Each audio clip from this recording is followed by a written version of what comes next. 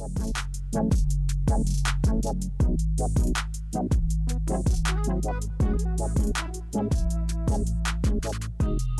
is episode 4 of I'm Just Older, Darling. Hello, kia ora, Milo. My name's Michelle. I'm the host of I'm Just Older, Darling, a series of conversations with members of our communities who are sometimes referred to as elders. Their stories, their words. This was recorded during the lockdown of COVID-19. This conversation experienced some network issues, shall we say. I hope you enjoy it. I think it's still audible. Apologies for some of the quality. Felise is considered as one of the elders of the Caribbean community. This conversation is with Felise. My name is Felise du Chateau. I was born in Guyana in South America, and I now live in New Zealand. And designer, a mum, a wife, and a friend. How do you feel about being an elder or being called an elder? I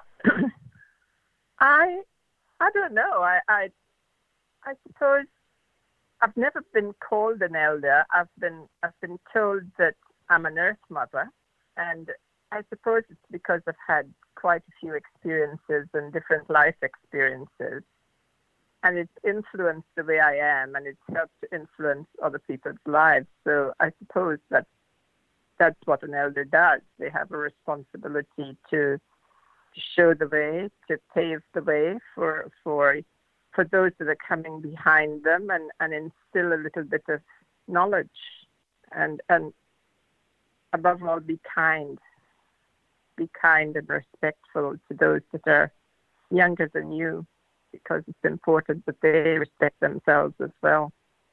Well, on that, who would you call your elders of the day, or the people that you looked up to? I was brought up by my wet nurse, and for those that don't know what a wet nurse is, my mother she didn't have enough milk, so there was a woman in the village who had a baby at the same time, and she was able to feed me as well as her baby. And this woman was so far ahead of her time. Her name was Doris Cummings. She was a tall, statuesque black woman who always had her hair tied in a head kerchief, and you could always tell her mood from the color of her head kerchief.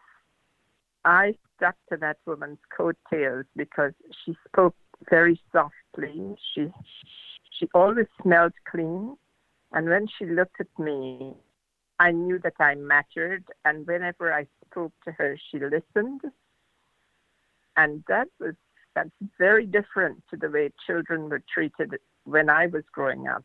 They used to say children should be seen and not heard. Well, not Auntie Doris. I called her Auntie Doris because for respect.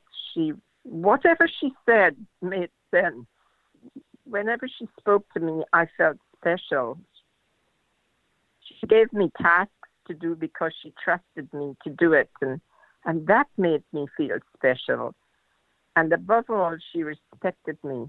She taught me that if you don't respect children, how do you expect them to respect you? So that's been my philosophy with my children and the way I treat people. This woman was just an ordinary woman in the village. But people used to come to her all the time and tell her their problems, and she would just give them little bits of advice, and you'd see them walking away with a spring in their step, and it was just basic common sense. So that was my elder, the village, and she still is. I talk about her more than I talk about my natural mother. Where you are now, your journey from the time that you got to New Zealand to what you're doing now, your impact on some of the younger generation through your journey. There's a girl called Emma Crawford that came to live with us. She's a little Irish girl. She came to live with us a few years ago. She was doing her exit from in physiotherapy, and she lived with us for 6 months. And Emma had fallen out with her with her dad. And I won't go into it because it was very personal, but all I said to her was, "Does your father love you?" She said, "Yes." I said, "Has he ever ill-treated you?" "No." I said, "Well, who the hell are you to judge what his choice is? And I feel that you should get on the phone and speak to your father because I'm sure he wants to hear from you." So with that, she did. And that man journeyed from Ireland to New Zealand to thank me for giving him back his daughter. Now, it sounds very shallow, but because this is going to be a public thing, I do not want to go into her situation. But Emma has always, on Mother's Day, she sends me a card. She says she quotes me every day of her life.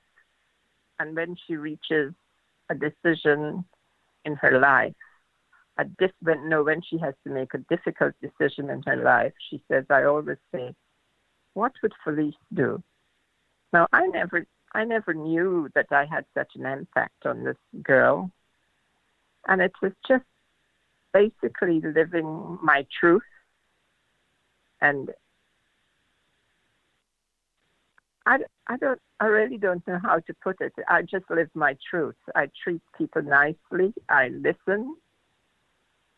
I see their quandary, and I just basically sift out the wheat from the chaff and let them make their own decisions. But I just give them a different perspective to look at things. And it's always been my way of looking at things upside down rather than looking at it straight ahead. I look at what the outcome would be before I make the first step. Sometimes I don't even know what the outcome will be, but I feel safe when I make the first step. So, from your point of view of being a person from the Caribbean and your work as an artist and now as a fashion designer, do you want to just give us a reflection on what your achievements? Let's blow your trumpet. Let's give you kudos for your achievements. Let's not forget those. As I said, I don't see obstacles, so I just do things because I feel like doing them. Let me start at the beginning. I was a secretary when I was young because all young girls in my time had to either become a secretary and it was just a pathway to becoming a good housewife, which sounds pathetic because you were groomed as a child to become a good housekeeper, and then you had to have a career that would take you to when you finally get married, and then you stayed at home after that. So you weren't groomed to be anything in the community. You were going to be a good housewife, a good wife, a good mother. So I did that. But in the process of doing that, there was a revolution in my country, so I had to leave my country. And all that pathway that was supposedly being paved for me all became uprooted. So I then had to find my own way. And I found it with fashion. Even as a young girl, I loved beautiful clothes, and I've always had an eye for it. I did a little bit of modeling. I didn't get very far in England because I was told I had to have a sugar daddy and for me to get further. So I decided, no, I was not going to do that. So I went back to being a secretary, and that was safe. But I've always had an eye for fashion, and I've always been able to make my own clothes, know how to dress, and I think that led me to when I came to New Zealand. I came over here and I modeled for charity most of the time. I made my children clothing. I made clothing for other people. And then when my children left home, I didn't think about it anymore. I worked with my husband as a secretary again, and then I got fed up. I told him he had to go and find somebody else to do that. I wanted to use my creativity. So And I found the African fabric so joyous that I could create things that looked spectacular, but not encroaching on somebody else's culture, because a lot of those fabrics have got stories to them, and I don't know the stories. So I didn't try to do it the way an African person would do their fashion. I called on my French side and my playful side to do my fashion, and I think I succeeded in that, because it's joyous. Even in this lockdown, I go back to that fashion show and I look at it and I feel that I've achieved something. So it's an evolution, really, from a child in the forest right away through to now. I still see the influences of my childhood in my work, and it's playful, it's sophisticated, it's bold, it's fierce, and I'd love to be able to express it even more. So I'm not finished. Or how do you feel that the current lockdown has impacted you, and has technology helped you? I've used the lockdown to rejig the way I approach my fashion, because I know that things will not be the same. I will actually have to rely more online. I've got so much going on in my head at present, and I haven't been able to put it down, but I know it's there just waiting to come out. I look at nature more for my influence rather than technology. I suppose technology is the path for me to get to people with it, but I look at nature to influence my fashion. In nature, nobody, I don't know, they don't say, okay, let's put yellow here and let's put black here, because yellow and black will go together. And that there is no order, really. It's just joy, absolute joy, and that's how I look at my fashion, and that's how I like to express myself. Technology, I have to depend on somebody else to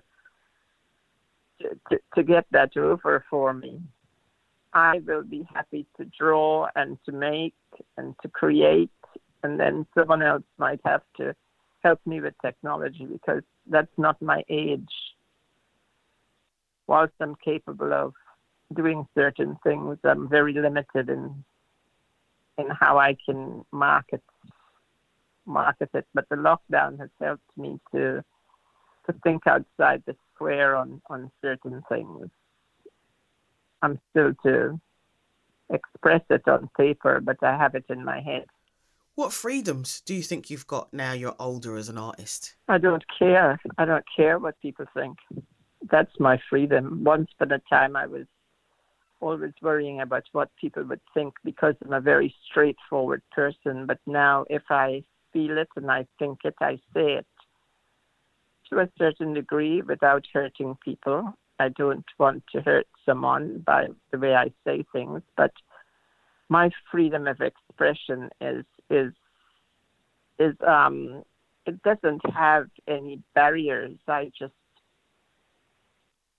go, but it must always be mindful of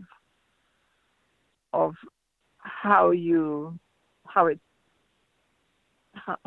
dress a person. It must not be vulgar. It must enhance, and those are the only parameters that I work with. Everything else is open. I just go. I don't have any barriers. I don't see obstacles and I don't see barriers. I just have freedom. And it's a wonderful thing to live to this age and be able to do that. Is there anything else you'd like to add, Felise? I've actually got a girlfriend who, I don't know, you might not want to use this, but just during this lockdown, I was speaking with a girlfriend who is, I think she's about 60 now. And when she first came to New Zealand, I was her very first client. She's a masseuse. I was telling her that I was finding the lockdown a little bit challenging because of my freedom of spirit. Uh, and she said to me, Felise, every day I think about you. You have no idea the impact you've had on my life because of the way you live your life with so much truth and gusto. And it flabbergasted me because I never thought that I would be influential to anyone. I like to help people. I like to be there for them. I like to listen. I will drive to Wellington to pick someone up if they're in trouble. It's not a problem. I just don't see them. I don't see problems. As long as I've got breath and life and a will, and I can walk and I can run, I will do anything for anyone. And it was interesting that this girl thinks that I've made an impact on her life. How, I don't know, but it's a wonderful thing for someone to tell you that it actually brought me to tears. So I've got a lot of young friends like that who tell me these things. I mean, I did bodybuilding at 50, for God's sake. I must have been crazy. Who are the people that have the most impact and influence on you now? Could I just say something about my husband? I tell you, Michelle, ever since I've married this man, he's allowed me to be who I am. He's given me the freedom to be who I am and allowed me to develop my artistic side. It was hidden for an awful long time, and he just gave me that freedom and that trust, and has been so supportive, and it's been absolutely wonderful. And my eldest son, who is an artist in his own right, he has actually helped me to think outside the square as well. So I've been helped and I've been blessed, you know, and things that were just staring me straight in the face that I couldn't see before. Because I was allowed that freedom to go and explore, that is why I've arrived at the place that I've arrived at. And I think there's a lot more in my little kit bag, things to do before I pop my clog. Thank you, Felise. Thank you for the conversation. Oh, jeez, you're gonna make me cry, girl. I just do things I just love. I just actually love being alive. Thank you for listening to episode 4. I hope you enjoyed the conversation with Felise. I'm Michelle, your host. I'm Just Older, Darling. It's brought to you by Same But Black. There's a series of conversations with members of our community, sometimes referred to as elders, movers, shakers, doers, musicians, based in West Auckland and wider New Zealand. Each person has an interesting story and a perspective of their life. Thank you for listening to episode 4 of I'm Just Older, Darling.